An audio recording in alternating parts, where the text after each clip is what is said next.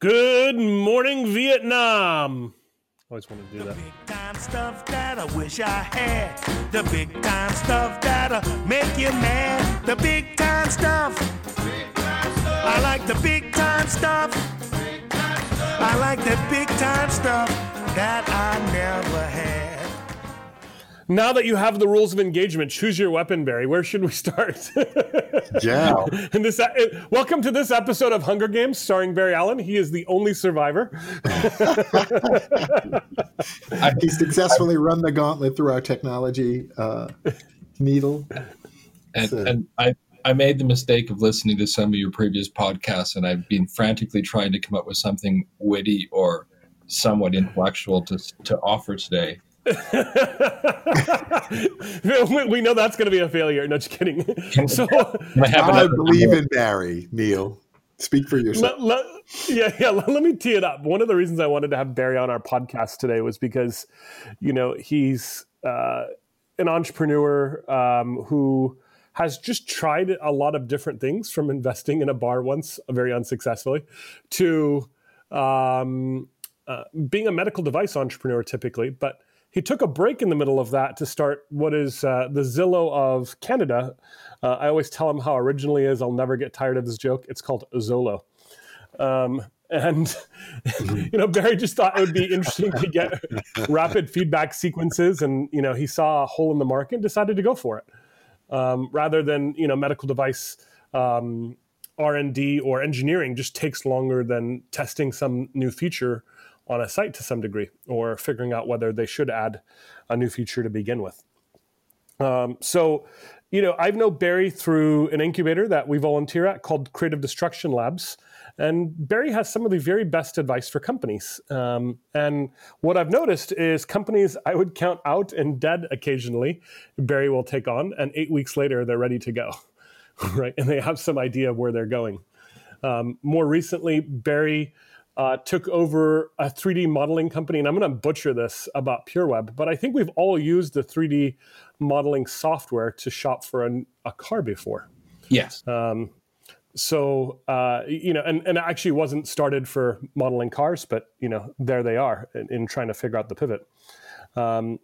Barry, where should we start in learning more about you and what makes you tick?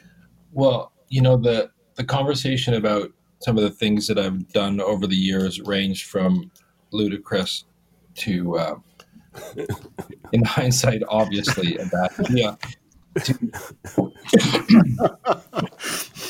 finding opportunities that were there and creating businesses out of them. And I think as I get older, not wiser, but older, I've decided that what's more important is the macro trends going on in the background, not so much falling in love with your own technology, which is something we see all the time from entrepreneurs. And I think that leads to how I founded and started this big real estate company that's the biggest search site in Canada, and 700 employees or something like that now. And to the company I'm running now, that was a pivot from a medical device, a medical imaging company, into publishing digital realities for configurators or virtual whatever, was based on there was something happening in the background already. And it was really targeting what we did towards things that were happening in the background already. Now, COVID, for good or better or worse, turned out to be a catalyst for the current company by accelerating the need for our products and making it more attractive for people to use it. But I think about all the cool things I've done in the past. And do you mean Zolo or PureWeb when you said that COVID's better for? Actually, COVID's better for both. I figured actually. COVID in particular has, it creates an environment. And I was talking to a fund out of the US this morning about what we're doing. And I was like, well, the bad news, it kind of crushed our healthcare business. Everyone talks about, COVID's going to be good for all the healthcare companies. Well, that's not true. It's good if you're in the PPE business. And if I hear another person talk about saliva-based PCR testing, I'm just going to kill myself. But have I got a pitch for you, Barry? Actually, Chris Heidel, I'm selling rope. I'm selling the rope. Yeah. and I really want us to get one, right? So there's a case where there is a macro trend and a need, but the healthcare, everyone assumed that healthcare was going to be booming through this crisis, the pandemic, and failed to recognize that the bulk of healthcare is, sponges and saline bags and fake knees, and that business is gone, like dramatically impacted negatively by the cancellation of elective surgeries, and then transferring all of our focus towards keeping our ICU beds ready, at least in Canada, for the flood that never came. Unfortunately, the U.S. is now getting that flood of their ICU, but so probably good that they did it. But the macro things affect different people differently, and so it was negative on our healthcare business for the PureWeb company and positive for our streaming and virtual reality and virtual training and virtual trade shows because of the impact on people. And I think it's interesting that what was a good idea a year ago might not be a good idea today, or a good idea, or something that was a mediocre idea a year ago, hopefully, is now a good idea. And that's just been an interesting exercise for me, thinking about that and how do we react, but really looking at, if you're fighting the tide, it's really hard. It doesn't matter how good your tech is or your widget or whatever it is, if you're really out of touch or outpaced by things happening in the world. And I went through one of those before, where I took over a company that was in radiology, X-ray, and I was trying to fix something that started out as a film-based radiology company. Now, that's no longer something we do, and we had to pivot out of film into digital. And had we not, we wouldn't have survived. And so I always think about the macro things that are happening. And now I'm actually trying to get on things where the macro trend is ahead of me, and then I have to catch up, which I've decided is much better than having a great idea and waiting for the trend to catch up to me. Mm-hmm. With that imaging company, Barry, were you able to turn the ship, or would it have been better just to start fresh as a digital company? Well, other than I would say that this year our revenue on the healthcare side has negatively impacted, hasn't gone away. It had a large installed base of 4,000 hospitals, 500,000 users around the world that were paying for support and maintenance. So that stream of revenue from that installed base was really critical, providing non-dilutive working capital, or true working capital. And it was all the same IP. So it was literally taking that product that was a great product, but did not look like it had the opportunity to get the kind of explosive growth we wanted. Take the approach that's now a platform, take all the features and benefits from that product and reconfigure them. So I think pivoting was the right thing to do. Absolutely convinced that keeping, $5+ million US in recurring revenue at virtually no cost of goods was good. That's $5 million coming in your jeans every day when you start. So that's a good start to fund a turnaround. And we were able to turn around. So when I joined the company, it was 14 years old. It had never turned a profit. And my first quarter, we turned a profit. My first year, we had a profitable EBITDA year. So I think we're heading in the right direction and happy with that. And I think the new things we're doing, we're learning every day. And even within our new strategy that was around this streaming of 3D graphic intensive photorealistic images, whether they were interactive or otherwise for e-commerce, et cetera, we got drawn into a whole new world that we hadn't even thought of 6 months ago, which was virtual trade shows. What happens when, for the automotive industry, when they cancel the Geneva Auto Show? Your whole business, your entire marketing strategy, your launch campaigns, everything booked 18 months in advance was tied to a specific date launch, and it's gone. What do you do? And so we were lucky to be able to provide a solution for some of the leading automotive manufacturers to create virtual trade shows. And it continues on in the software industry, other OEMs, industrial companies. But my pitch was like, listen, why are you limiting your sales and marketing to a virtual trade show? How are your salespeople meeting with customers? So now you're talking about virtual sales tools.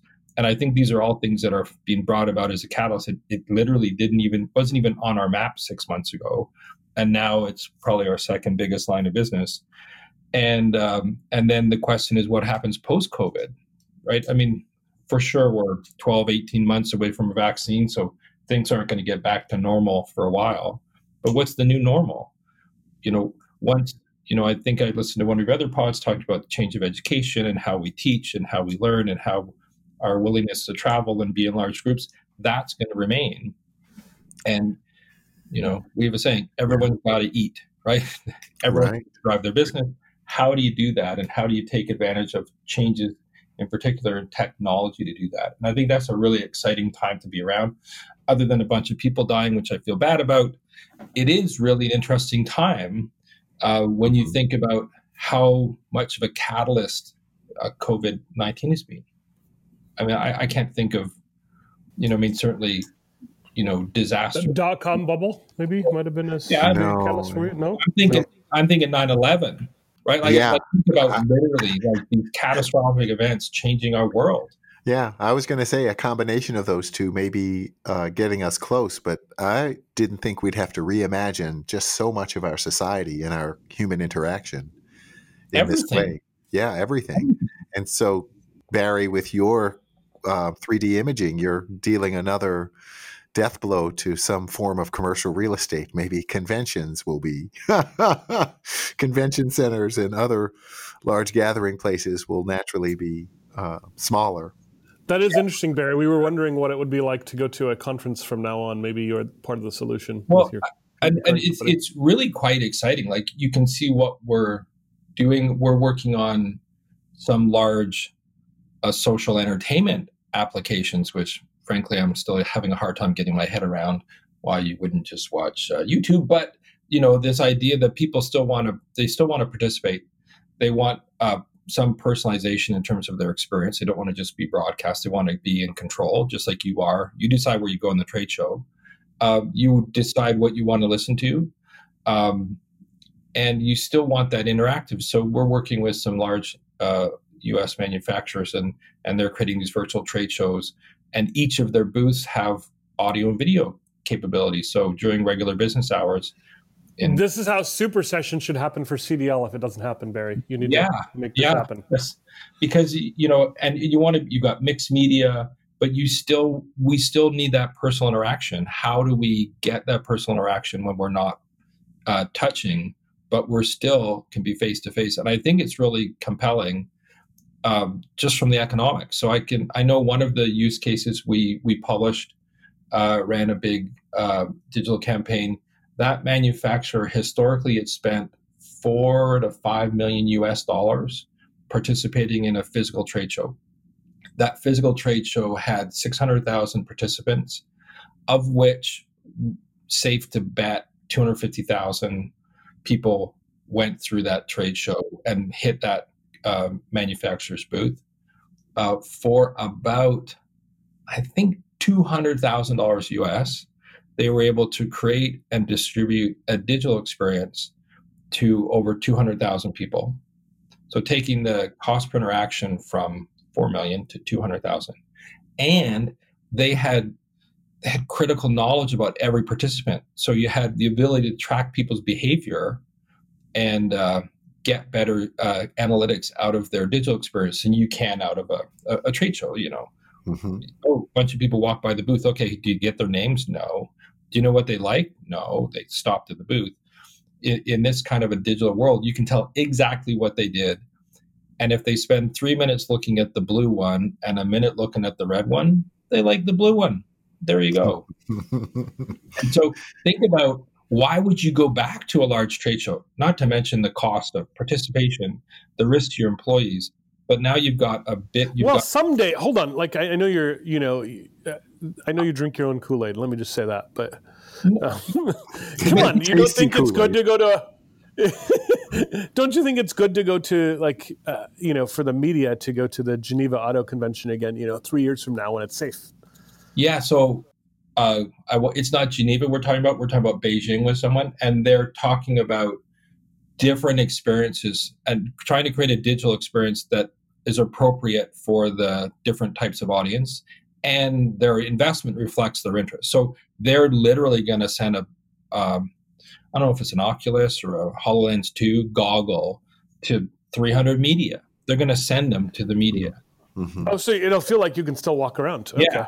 And then they're going to want 300,000 people going through for pennies, right? They're not going to send goggles to everybody. So it's the combination of the two. And so I do think there will be a role for it. And the reason why I think it's going to change, though, is I think consumer behavior changes, and then it's hard to turn back. You know, I'm just sorry to keep picking and just trying to disagree. I thought the Tesla Roadster was really cool until I saw it. And then I thought, this is a cheap piece of plastic. Right? And that's the thing I wonder about, right? With different cars. Until you get to go see them, how do you really know? Yeah, so I'll jump on that one with you, because it comes back to my to our, everything I learned about digital, which frankly isn't very much, but It's enough. I mean, you're pretty successful for not knowing very much, Barry. The breakdown is when you go from digital to analog. Mm-hmm. In every way. Like, you can come up with a machine that will do 100% of the job 80% of the time. And I'd take that over a bunch of humans any day. And the other thing is, if the digital experience doesn't match the analog, the physical world, that's where you have a disconnect. It wasn't that the problem isn't that you thought it was cool and it turned out to be, it wasn't that it was a piece of junk. It's that you thought it was cool and it turned out to be a piece of junk. So what you need is improved sensitivity and reality. You actually need something that's photorealistic, that has some tactile feel, and that for sure is hard to do over the screen. And you actually have to carry people from an e-commerce perspective. You have to carry people far enough along the digital journey, the consumer journey, that they can then go check it out. This makes sense. That they're engaged, right? So all you're trying to do is engage. You're just changing the shape of the funnel. Yeah, no, what you're saying makes sense, because then you can narrow it down to the 2 cars you like or 3 cars you like and go try them, right? Well, and Neil, I was just going to say, what we're also seeing just in the retail space is something we've talked about, companies that started online like Warby Parker opening stores, and they don't need 10,000 square feet, but just a proof of concept, a sort of small store for people who do want to touch and feel it, when, the bulk of their sales still happen digitally or online. Absolutely. And I've worn their glasses, and I think Ollie Quinn, there's a couple of guys like that, and they're tiny little shops with 6 different frames, and you go in and you're thrilled to bits. If you went into a traditional retail store and they only had 6 different styles, would you stay? Yeah. No. Right. That's an interesting point, Barry. The digital experience does change our expectations. You're not walking into a cavernous retailer, again, 10,000 square feet or something, in old Nordstrom, to just find the eyewear section. And you expect if you did find it, it would be just stocked to the gills with different styles. Yeah. And then it takes 2 weeks anyways. And there's certainly going to be lots of that real estate around, to Neil's point about not wanting to own a convention center or a traditional department store. So maybe COVID was the catalyst of something that was going to happen already. I haven't been on Warby Parker, just not to pick on that. I haven't been on their site for a while. But I remember the early technology for this auto try-on was pretty, it was horrible. And I haven't seen it lately. I'm assuming it's much better. And you look at how did we overcome that? Oh, we'll send you 4 pairs of glasses for free. You can try them on at home. And so there's probably a new digital solution that, we're going to take a 3D scan of your head really easily by just turning your head 3 ways on your phone. And we're going to know whether those glasses are going to fit you. And you're going to know exactly how they look, because they're going to be photorealistic. And then you won't go into the store other than measuring your focal distance. Yeah, I guess that's a pretty good way of doing it, right? Like, that's hard to argue. Yeah. And so the other thing, the one that I always thought was funny, and I loved as from an e-commerce perspective, was the Zappos story and how we convince people, like, because I don't have 2 pairs of shoes that fit the same, so I don't know what I would do. And the idea that they could, create a business around something that's difficult to try on. But look at the logistical challenge that came with that, right? They became a customer service driven organization, and the restocking and all the inventory. Yeah, I mean, one year I traveled 250 days, and I was like, I don't know when to buy shoes. I'm working too much. Yeah. Shit, I'll use Zappos. And I ordered like 8 pairs, bought one, and sent the rest of them back. And where did all those 7 shoes go? The ones you don't want. Mm-hmm. I mean, they weren't damaged anyway. I literally just touched them, right? Like put them up for one. Well, they cost money to restock now, and I don't know anybody who'd be willing to put those COVID shoes back into inventory right now. Oh yeah. So that's changed again. So I think we just keep evolving, and hopefully technology enables this and keeps up with it. I think the virtual, the auto configurators for cars are going to get better. We're not going to ship everybody like a 3D tactile suit so they can feel what the upholstery looks like on the Tesla. But you know what? I bet you, because we work with some of the leading supercar brands, I bet they'd send you a swatch of leather so you could see what the leather felt like. And then they send you an invitation with a bottle of wine to come into their dealership by appointment only, which is what they need. Because, how do you manage people towards the buying decision economically? And I think we're going to have to figure out ways to do that. Training's the same thing. We have training customers who have a need for certification, right? It's, mission critical training in some industry that they have to keep certified, except they can't get to the training center. They can't fly across borders. They can't go in.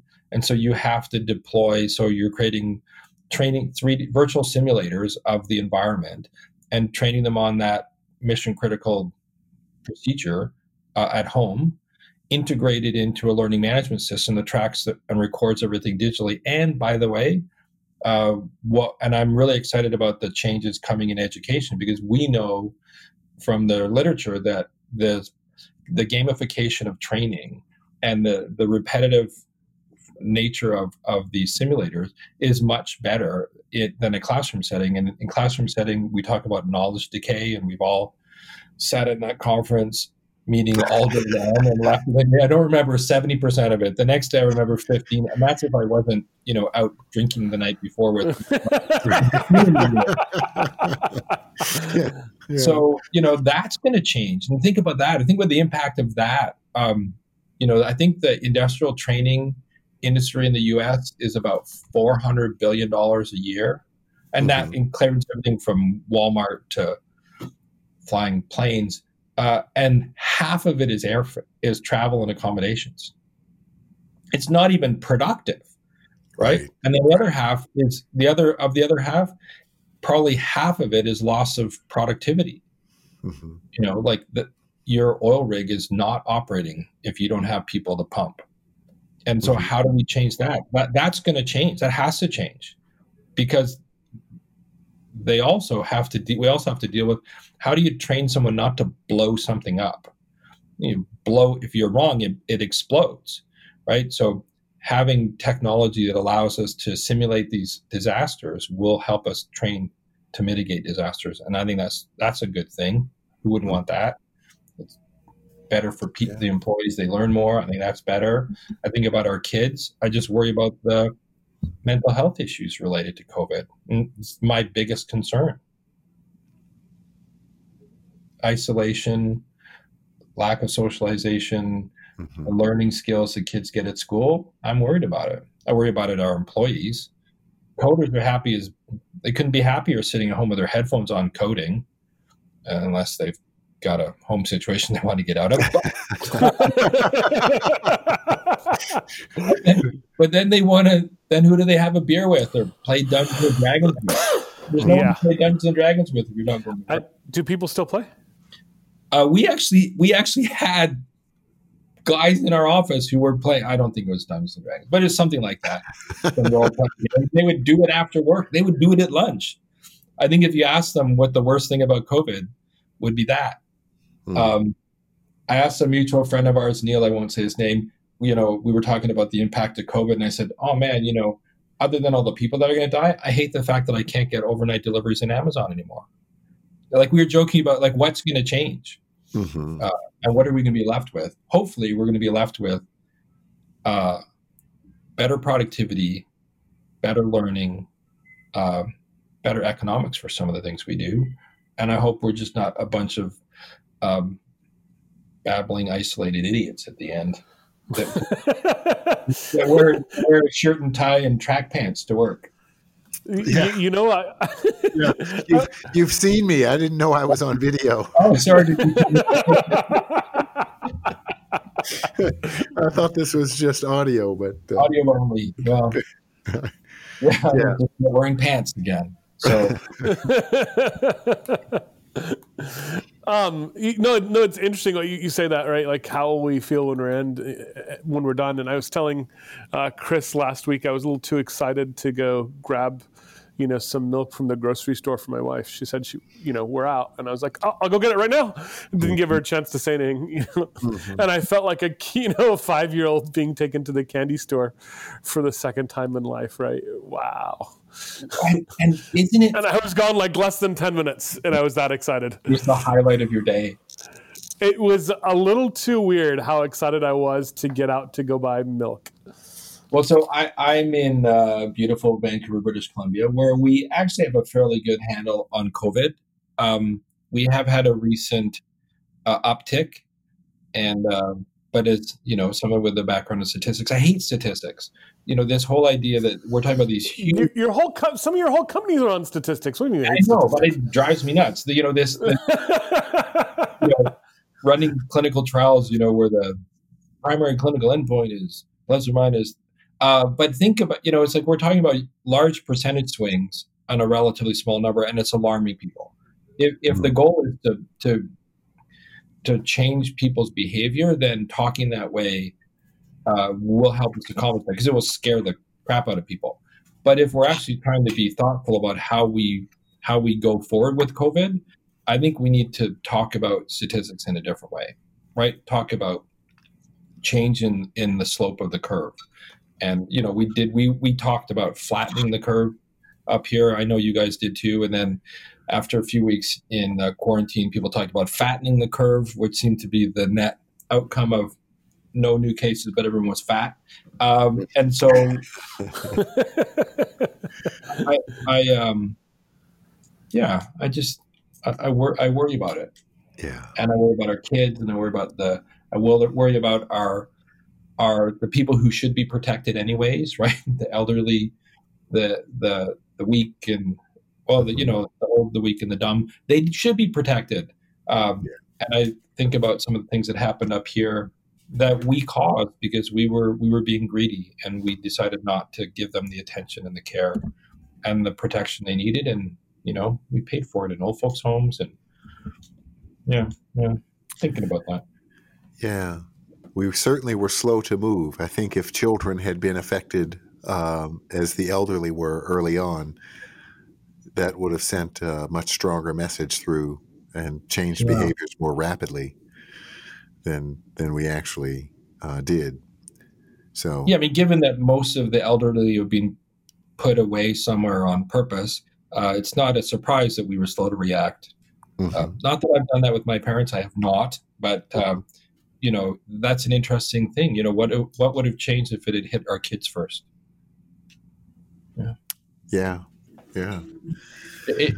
We had a situation in particular, I think, caused by the constraints on public, accommodation for the elderly, but also just the greed of the private providers. We created a bad situation here and accelerated the impact by having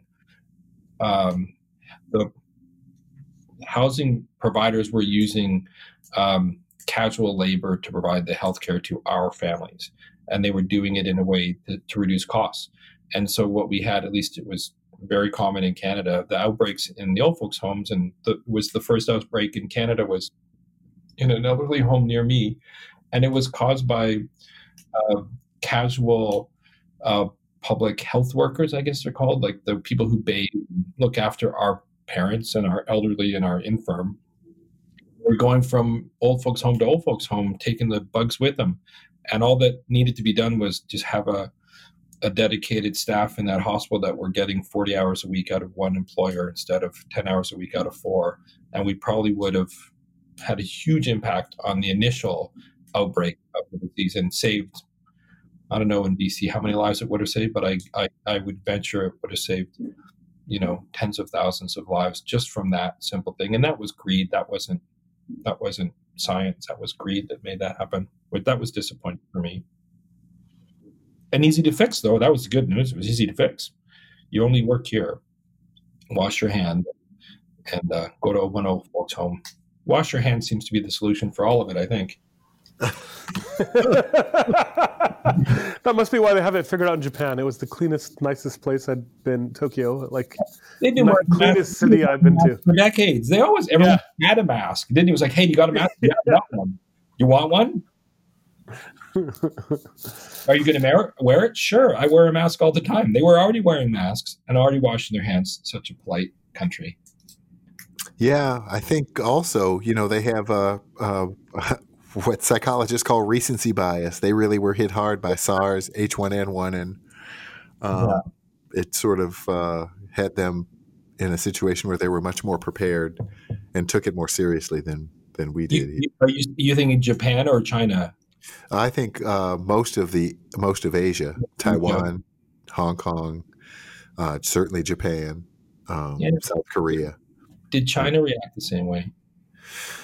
It's hard to know. Yeah. I think because it's such an autocratic regime and they've moved much more toward authoritarianism, it's I'm sure they were trying to mitigate the news rather than the crisis itself, trying to avert a bad image, which means they were, not transparent. There wasn't a good flow of information. It's been estimated that they undercounted the COVID cases by 40 times, 38 times I've read. So wait, 38x? 38x. Yeah, 38x. Christ. Yeah. Wow, that's a big number. Now, oddly enough, doesn't that bring up the question, and I'll stay away from it if you don't want to, but oddly enough, that brings up the question of how what used to be publicly available data through the CDC about the outbreak, not just the new cases, but the hospitalization, is now no longer available to scientists and third parties for review in your home country. That's an interesting. Isn't that interesting? How we were so critical for doing that. And it's very disappointing. Yeah. Not interesting. Yeah. I guess interesting too, by definition. Well, the rise of autocracy around the world is a fascinating feature we've been dealing with, sort of an echo of past times. But we see it, and certainly here, there's an effort to control information that's ungainly. Mm-hmm. I from different perspectives, clearly, these kinds of crises do get politicized, and it's unrealistic to expect they wouldn't. But wishful thinking to think that we would actually do what's best. And Barry, we had Frank Prendergast on an episode with us, and he's a good friend of ours, and he sat on the board of Eli Lilly and Mayo Clinic. And he had suggested that the index that maybe mattered even more was that doesn't exist is the morbidity index, because you have to figure out how many issues you're going to have in a given area, because he's like, obviously this is not the last time we're going to see a pandemic, and him with a lot of people, and we'll ask you to take a prediction, predicted very differently than I do. Actually, we'll ask for your prediction here. When do you think the next pandemic will come? And I'll share what most of the people have said. I think if we look historically, it's about a 10-year cycle, isn't it? So let me change the words, and you can stick with 10 years. That's fine. But when will a pandemic affect both Vancouver and Seattle again, where we have at least temporary lockdown? Even talking about a closed border is such a bizarre thing to me. Like I had, especially because you can still fly, but I can't drive. I think given the global nature of and unless we change behavior at a large scale, and the truth is you don't have to change at a large scale because one idiot can mess up a bunch of stuff. But I think you're going to be less than 10 years before this happens again. Yeah, so I think I guess, as Chris, correct me, are somewhere between 10 and 15 years on average. Yeah. And that was one of the things Frank was saying. We were both pretty surprised, I think. What would you Chris, guys? I don't think you were thinking 10 to 15 years. I think both of our predictions were way further out when we first did it. This is going to happen again. I mean, how are we, like, so SARS and avian flu, like, I remember both of those. Yeah. I remember both of those. It didn't affect me very much, but they did affect me. And I saw changes in behavior in Asia in particular, but none here. I guess I didn't expect any here, but I was surprised by the response time, given that we have so much more knowledge now. Well, we just defunded a bunch of stuff right before in the United States, right? Like, maybe one of the best things George W. did was make sure we had, adequate responses for worldwide pandemic alerts. And Trump defunded them, like 6 months earlier? On executive order? Yeah. And I think Frank's prediction of this happening again in the next decade was predicated too upon a sort of continuation of the style of leadership we've been subjected to, I guess is the best way to put it. Well, that's going to be a horrible 10 years then. Oh my gosh, no question about that. Yeah, but the whole world's doing it, so I don't know that we're going to change trajectory quickly, right? Like, everybody keeps electing these, we'll just call them dodos, right? Worldwide, these autocratic dodos. Yeah. If a commitment to a broad-scale public health doesn't come up in the next couple of elections, like it should, right? Like how we can, and it's certainly going to have an effect on hopefully have an effect on the outcome of your election, at least get people thinking about it. And I think a thoughtful leader, I like thoughtful leaders. They appeal to me. Yeah, well, we can look at examples like Germany, of course, most foremost, which has done a wonderful job being open and transparent and respectful of the intellectual leadership that's been provided them, not disdainful of it. So, what do you think about our Nordic friends who just said we're going to tough this out and we're not going to shut down?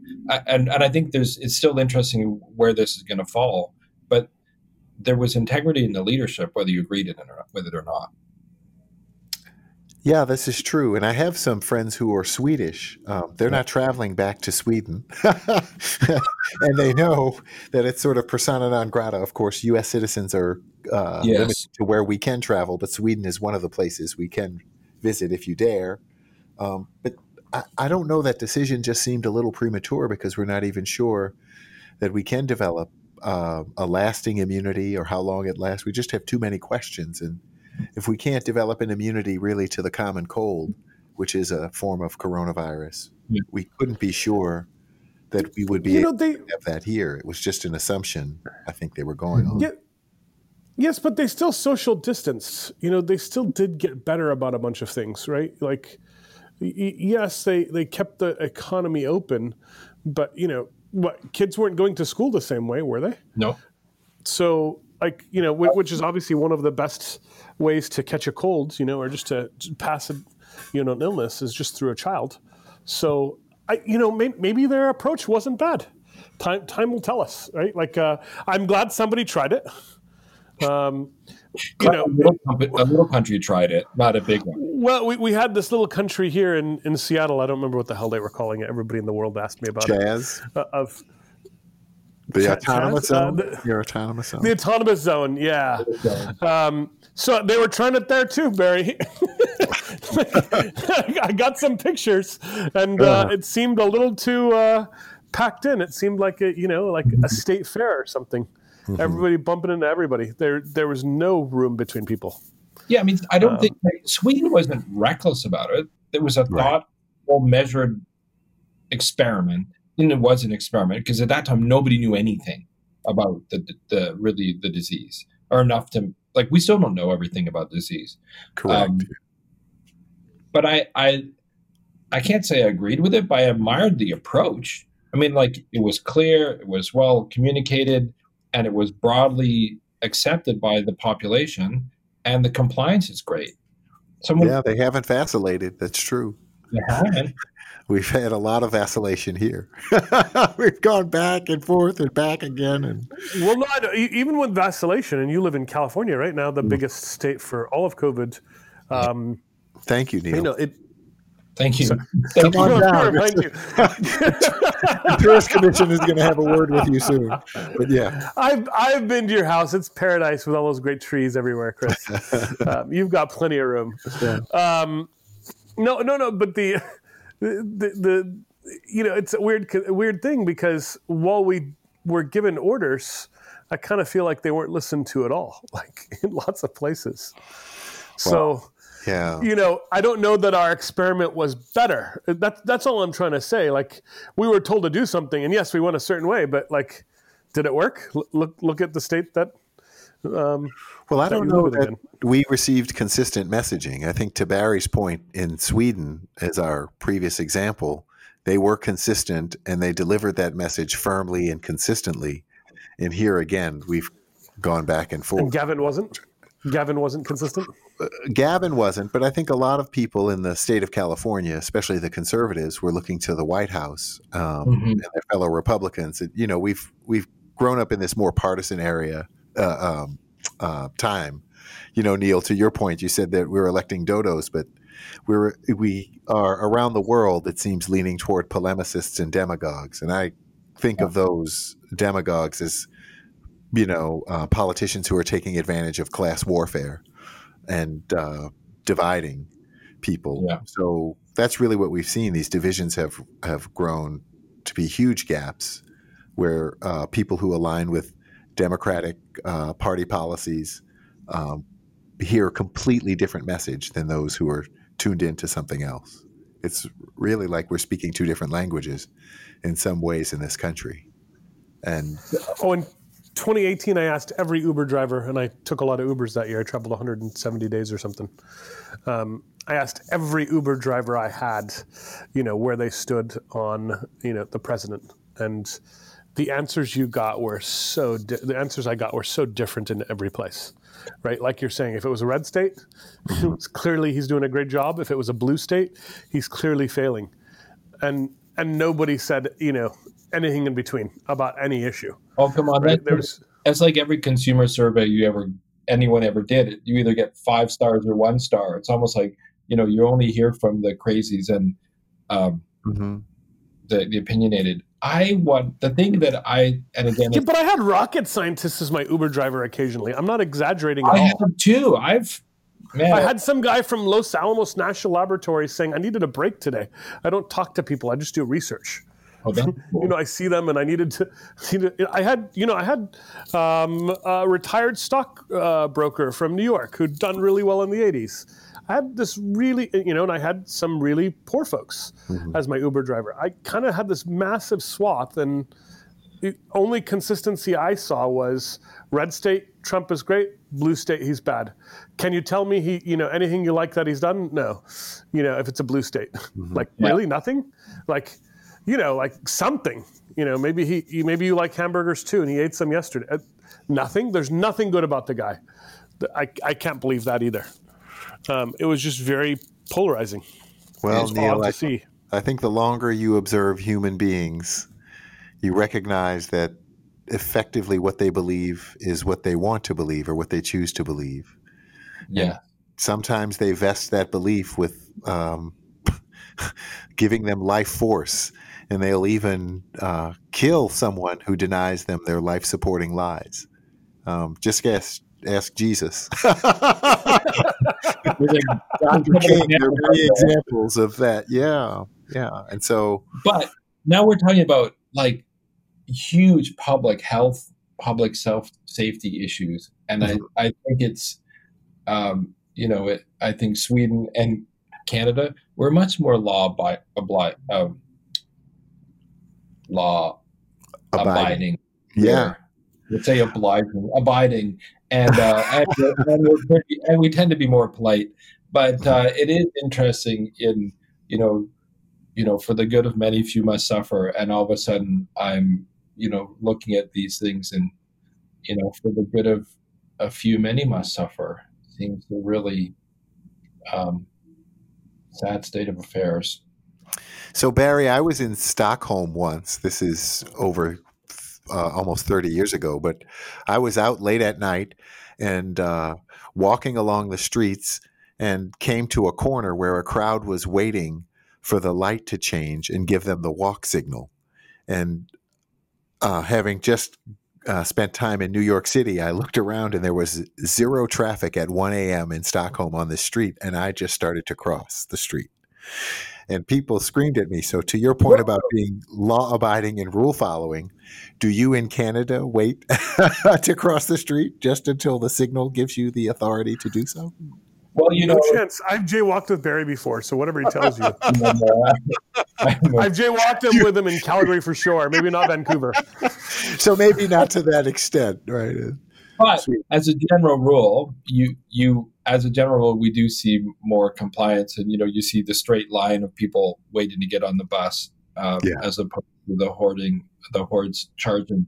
But it's and I have to say I was somewhat shocked, and I have seen pictures here. It's not just the U.S., Canada, where we did open up the relax some of the rules around public gatherings and in particular young people. And I wonder about that, like whose responsibility is that? I thought it was really smart and independent when I was 20, and now that I have a 20-year-old, I realize they don't know anything and they're totally dependent. And I wonder about those crowds. And I don't know. I think if my kids asked my wife if they could go to that party, the answer would be no.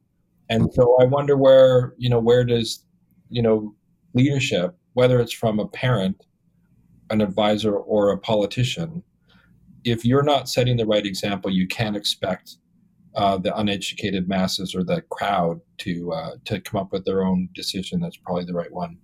And I think it's interesting.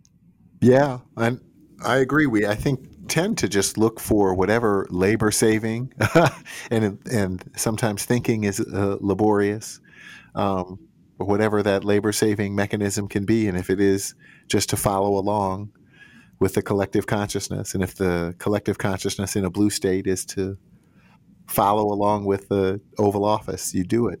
Yeah. Now, in defense of my jaywalking actions, I had to go to the bathroom, was late, or hungry. Under normal circumstances, late.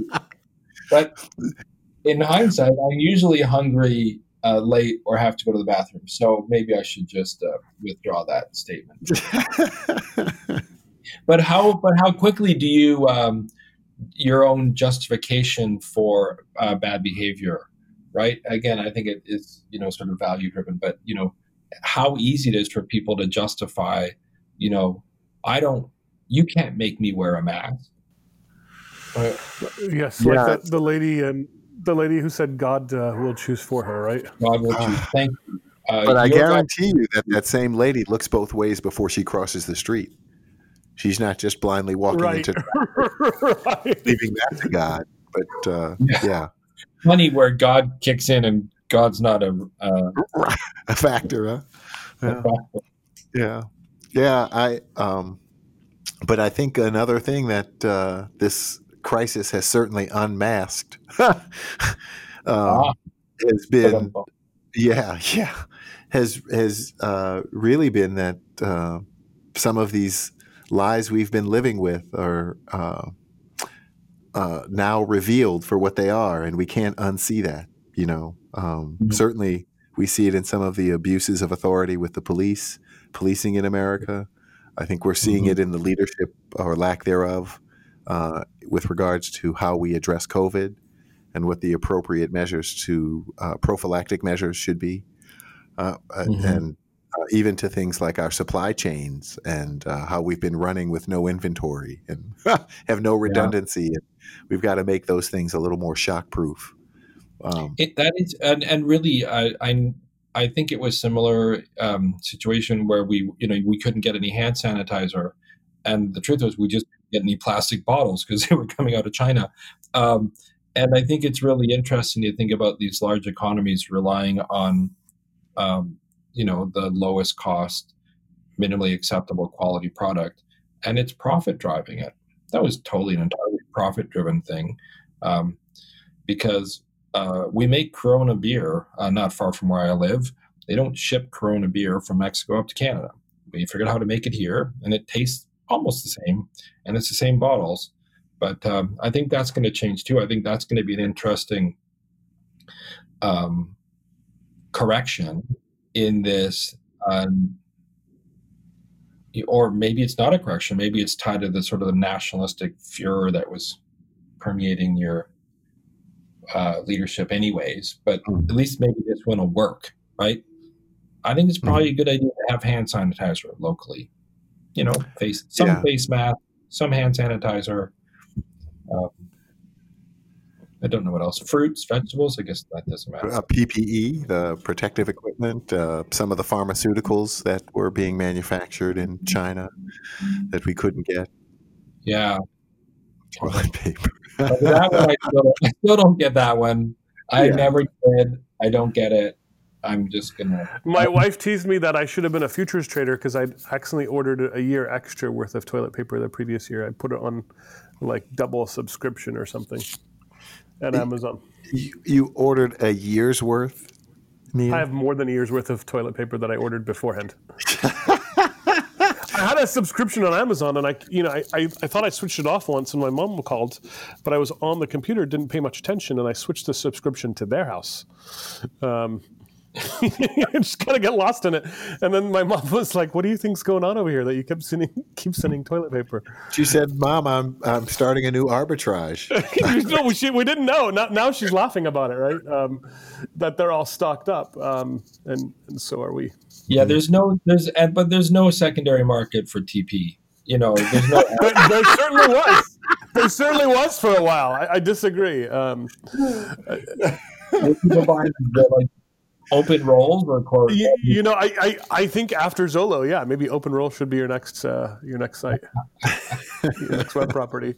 Barry, I'm hoping you'll join us to talk a little bit about we kind of typically go through the market and have a good conversation about that, and we talk a little bit about startups. Do you mind hanging out with us for another half an hour? Yeah. Do you have the time? Chris, talk to us about the markets this week and some of what you observed.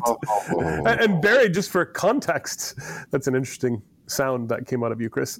Just for context, I always ask Chris, what he'd tell the 120 families that, park their money at his RIA, and it's a lot of it's very general, but it's kind of interesting to hear a guy who some weeks feels like he's really in the trenches, even though he lives in Pasadena.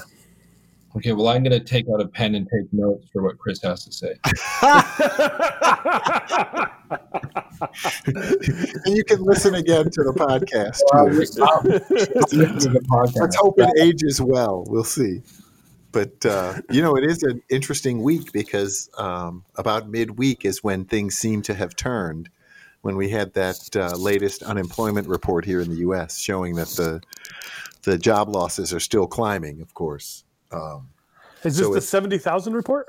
Yeah, this is giving the lie to the idea that we're somehow climbing out of this coronavirus crisis, as the numbers of those losing jobs are still growing.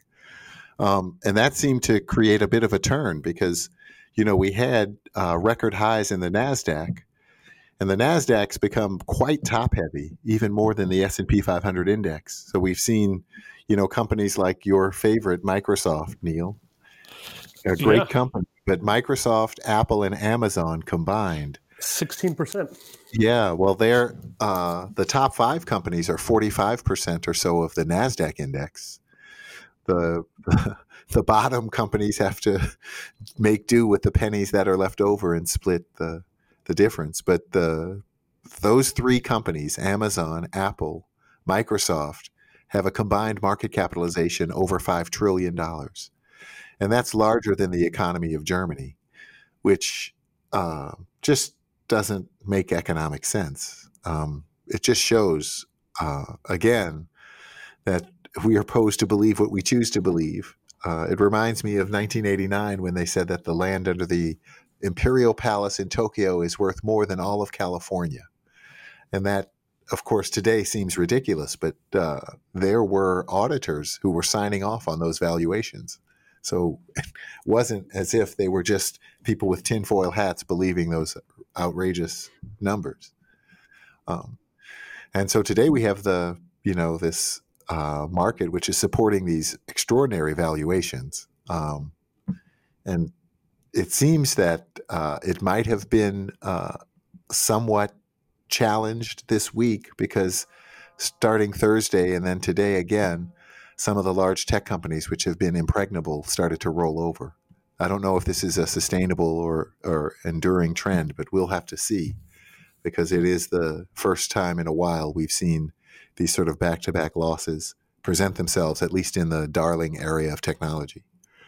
But the markets have seemingly still remained overall disconnected from the underlying economic reality. So we still haven't really seen a wholesale revision yet. But these numbers just don't quite make sense in the face of one of the worst economic outcomes we've ever experienced. You can really see it. GDP numbers are expected to collapse by 38% in just the second quarter alone on an annualized basis. That is worse than what we saw in the Great Depression. 25% peak to trough drop in GDP, and it took 3.5 years to get there in the bottom of 1932 from 29. And a war to get out of. Yeah. 16 years and a war in between to pull ourselves out of that. And I often think about this because, we've been living with so many different anomalies, things we've never seen before. I mean, negative interest rates first showed their hideous faces in the 2014-15 period, and the number of Germany, right? German bonds and Swiss bonds and even some short-term bonds from places like Spain and Italy achieved a negative interest rate. And it's always been a conundrum for me. I think about this a lot and meditate on it. I always think, people say don't fight the Fed, the central banks, have firepower. But I always think of them as really pro-cyclical.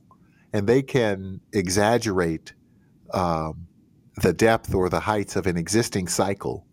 But they're really not in charge. They're not in control. It might seem like they have this illusion of control.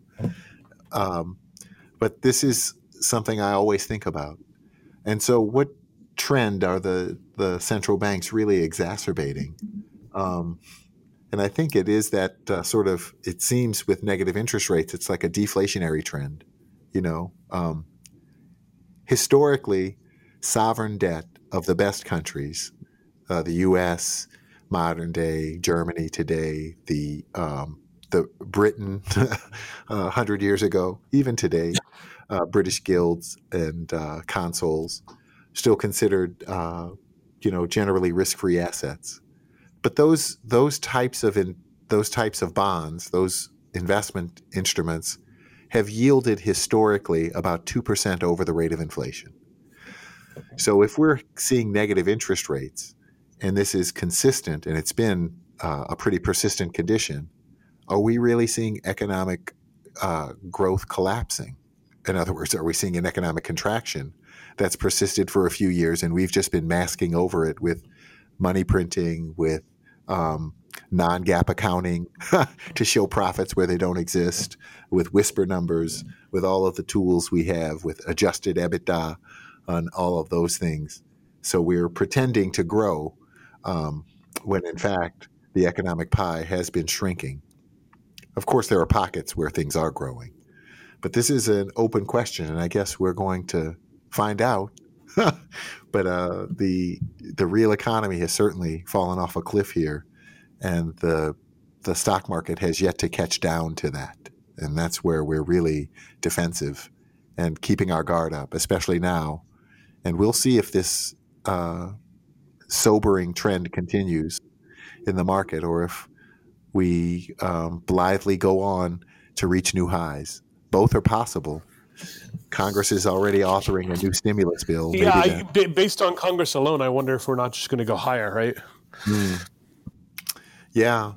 Yeah, I mean, we've never lived through a situation like this where usually these kinds of inflationary pressures, the money printing, the liquidity, are isolated. Venezuela, Zimbabwe, Argentina. They're going it alone. The Reichsbank inflation in the 20s.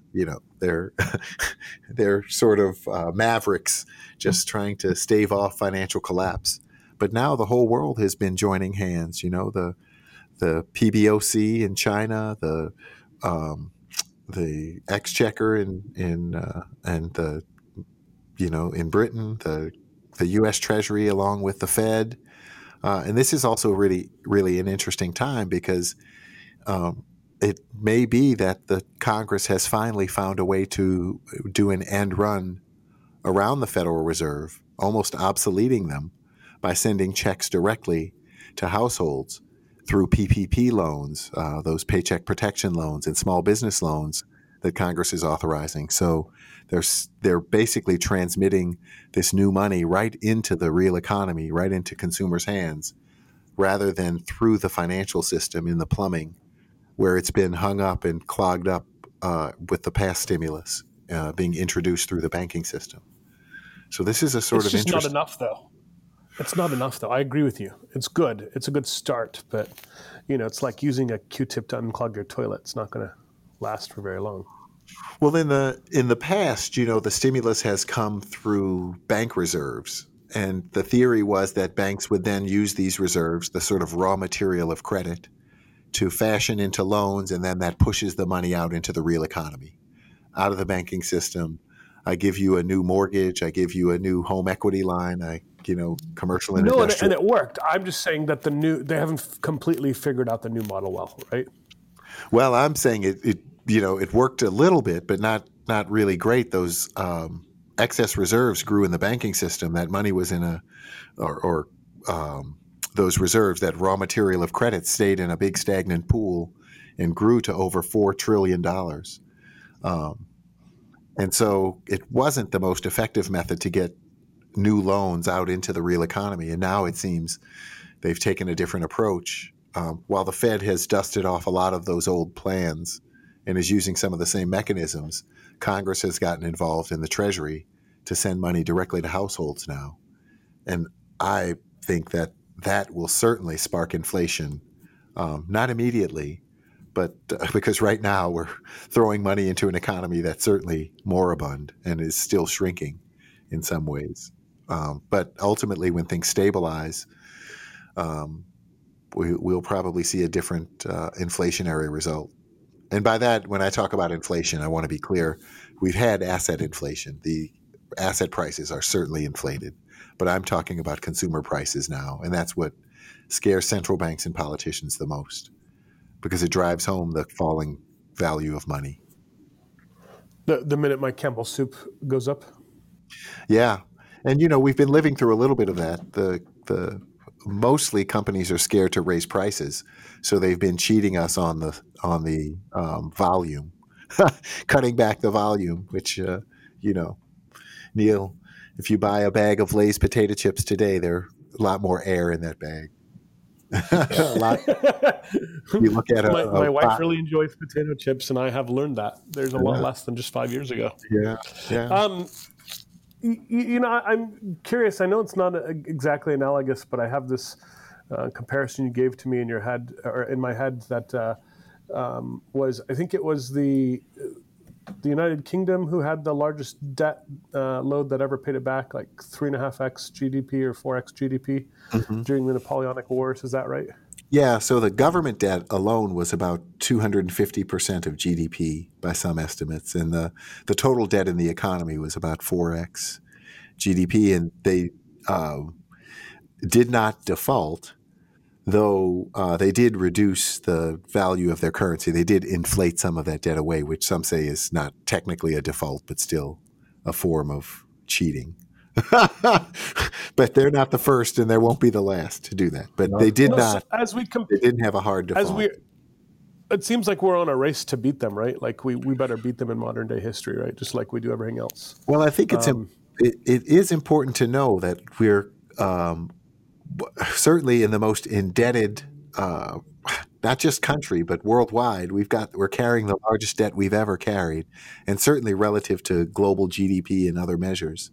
But even here in the U.S., if you look at each successive recovery from the last crisis, the economic growth is smaller and smaller. The rebounds are smaller and smaller. We're basically snuffing out the resiliency and the dynamism in our economy with this overburdening debt. And Hyman Minsky, who gave us the idea of the Ponzi economy in the 1930s, in his sort of post-mortem of the roaring 20s and the debt levels that grew then, suggested that there are these phases that an economy goes through where initially the debt is very productive and it's used to create new assets. It's invested in new factory plant and equipment, apartment buildings, et cetera, things that give you a return on investment. Gradually, though, debt is used for non-productive means, for consumption. And you have to divert money from productive uses to pay that debt back off. Eventually, the non-productive debt becomes disproportionate, and it just saps the life and economic vitality out of the productive part of the economy. And eventually, you get to a point where you're only taking on new debt to replace the old debt, to create an optical illusion that these debts aren't defaulted, that we're able to roll it forward and borrow enough to make an interest payment as well. Eventually, of course, that does suffocate the economy, and there has to be some form of relief, a debt jubilee or a write-off of that debt that can't be repaid. But we haven't hit the wall yet. We're still revolving this debt, rolling it over and increasing it. I can't say I have any visibility on when that will be, but COVID has certainly put a wrench in our spokes, and we'll have to see if that's enough to throw us out of the saddle. What do you think of the recent bankruptcies from a lot of your legacy, like the retail companies for sure?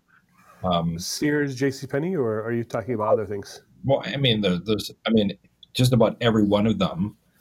I think it's interesting, at least as an observer, to see people going into Chapter 11, which is really just shaking. Neiman Marcus. Right? It's like shake it up, write down some debt, someone gets stuck with it. Someone doesn't get paid, someone gets paid, and there's no real material change in the business and their prospects other than less debt to carry. But where does that debt go? The debt doesn't disappear. It had to get paid by somebody, or it'll get paid by future. Yeah, or you'll have some of the bottom fishers to pick up that defaulted on debt and try to make some pennies back on the dollar for it. I think about this a lot too, Barry. I think, of course, a lot of CEOs and C-suite executives are going to kitchen sink this and put the COVID asterisk next to their results and say, oops, we can, all of the bad mergers and acquisitions and bad decisions we made and all the debt we took on to buy these companies. The Brooks Brothers CEO. Yeah. We're going to just throw it all under the COVID, and just write off as much as we can. I think certainly there are going to be opportunists like that. But I do think, while it's probably an overused expression that COVID has dragged us 10 years into the future in retail, there's probably some kernel of truth to it. Some of those sound bites always make me concerned as a natural contrarian. I have a friend who always says, if it sounds like a TED Talk topic, I'm against it. Just too compact and neat sometimes to really be believable or useful. But it's a very easy out right now. As long as people use it for good and not to hide bad calls. I had a CFO once. He said, if you're going to barf on yourself, barf once. Just get it all right. I like that phrase. That's a great one. I'll give you the attribution. Have a bad quarter, clear the decks because, start fresh. Right. And I think certainly this crisis is giving many of those an opportunity to do it. But I also do think that some, like Neiman Marcus, of course, JCPenney again, many of these bankruptcies are overdue and should have probably happened a long time. Neil, you mentioned Sears. They're still hanging in there. I don't know why. There's a retailer from... Lampard's a genius, right? Yeah. Isn't he the one in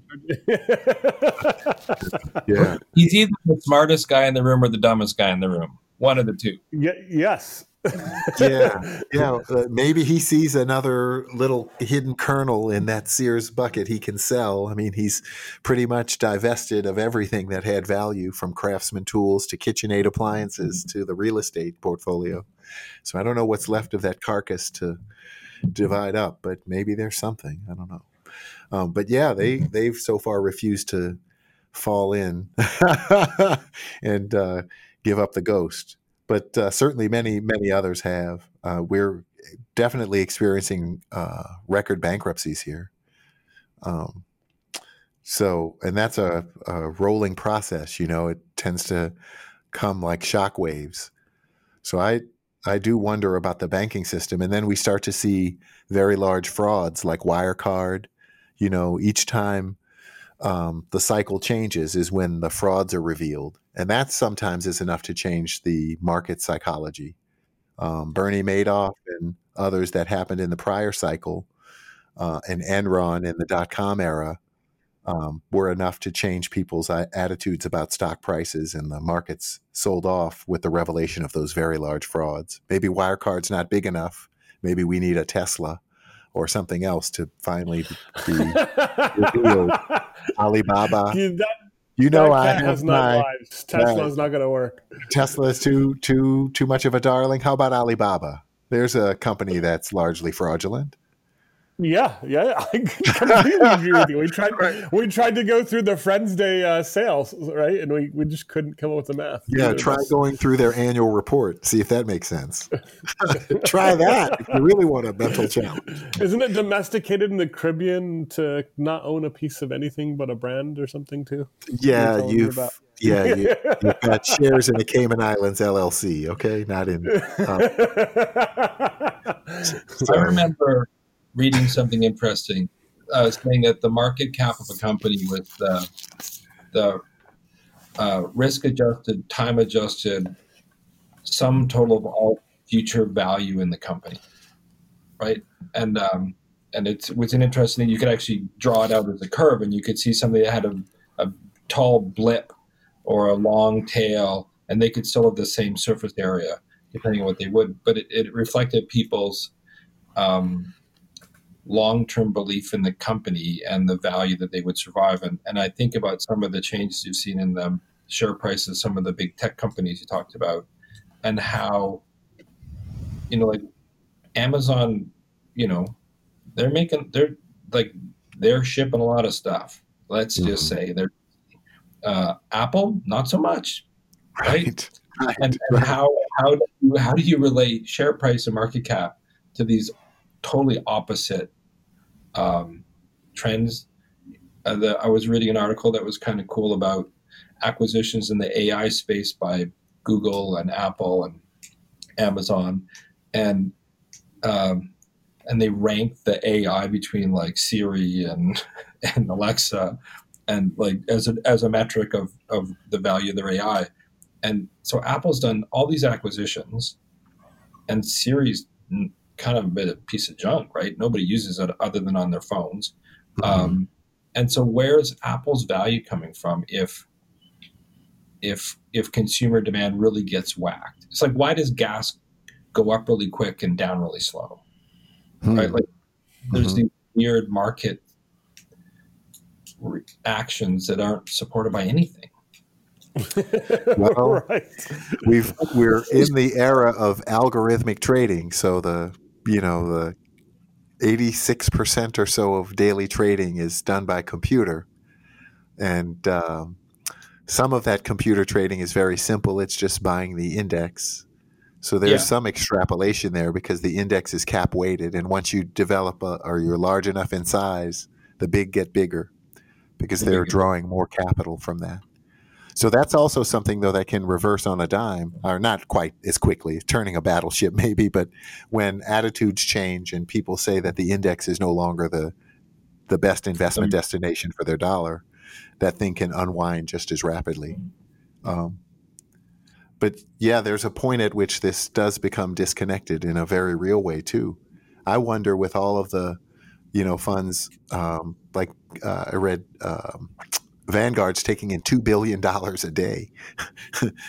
And I remember reading once in 1998 that Jack Bogle had a meeting with his team at Vanguard, and he said, we've crossed $1 billion in AUM, and we can get too big for our britches, so let's just focus on keeping costs low. And he had this, and now it's $2 billion a day or something that is flowing in.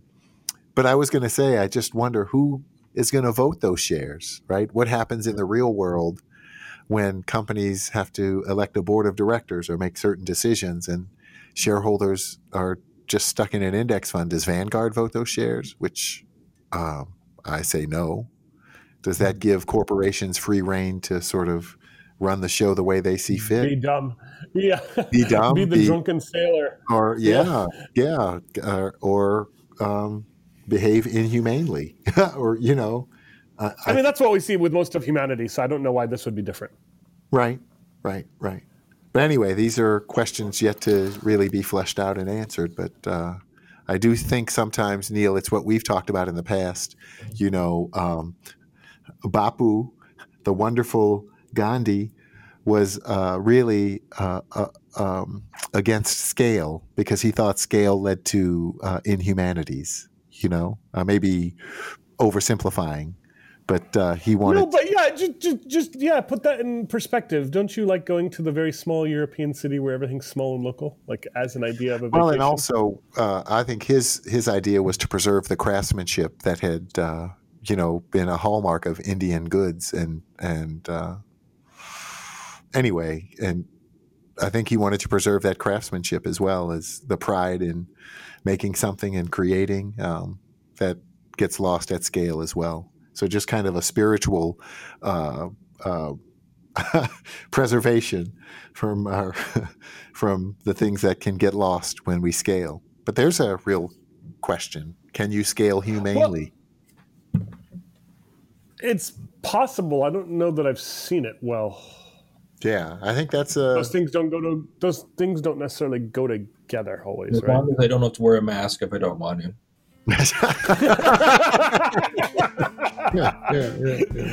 That could be the quote of the podcast right there.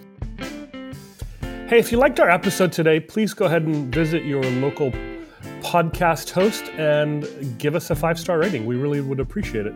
We'd love to bring you more guests. And if you have any requests or suggestions, also feel free to leave that in the comments where you rate us. And we will talk to you soon. Until then, be well and be safe. All opinions expressed by Neil Modi, Chris Idell, and podcast guests are solely their own opinions and do not reflect the opinion of Zoic Capital or Idell Beal and Associates. This podcast is for informational purposes only and should not be relied upon as a basis for investment decisions.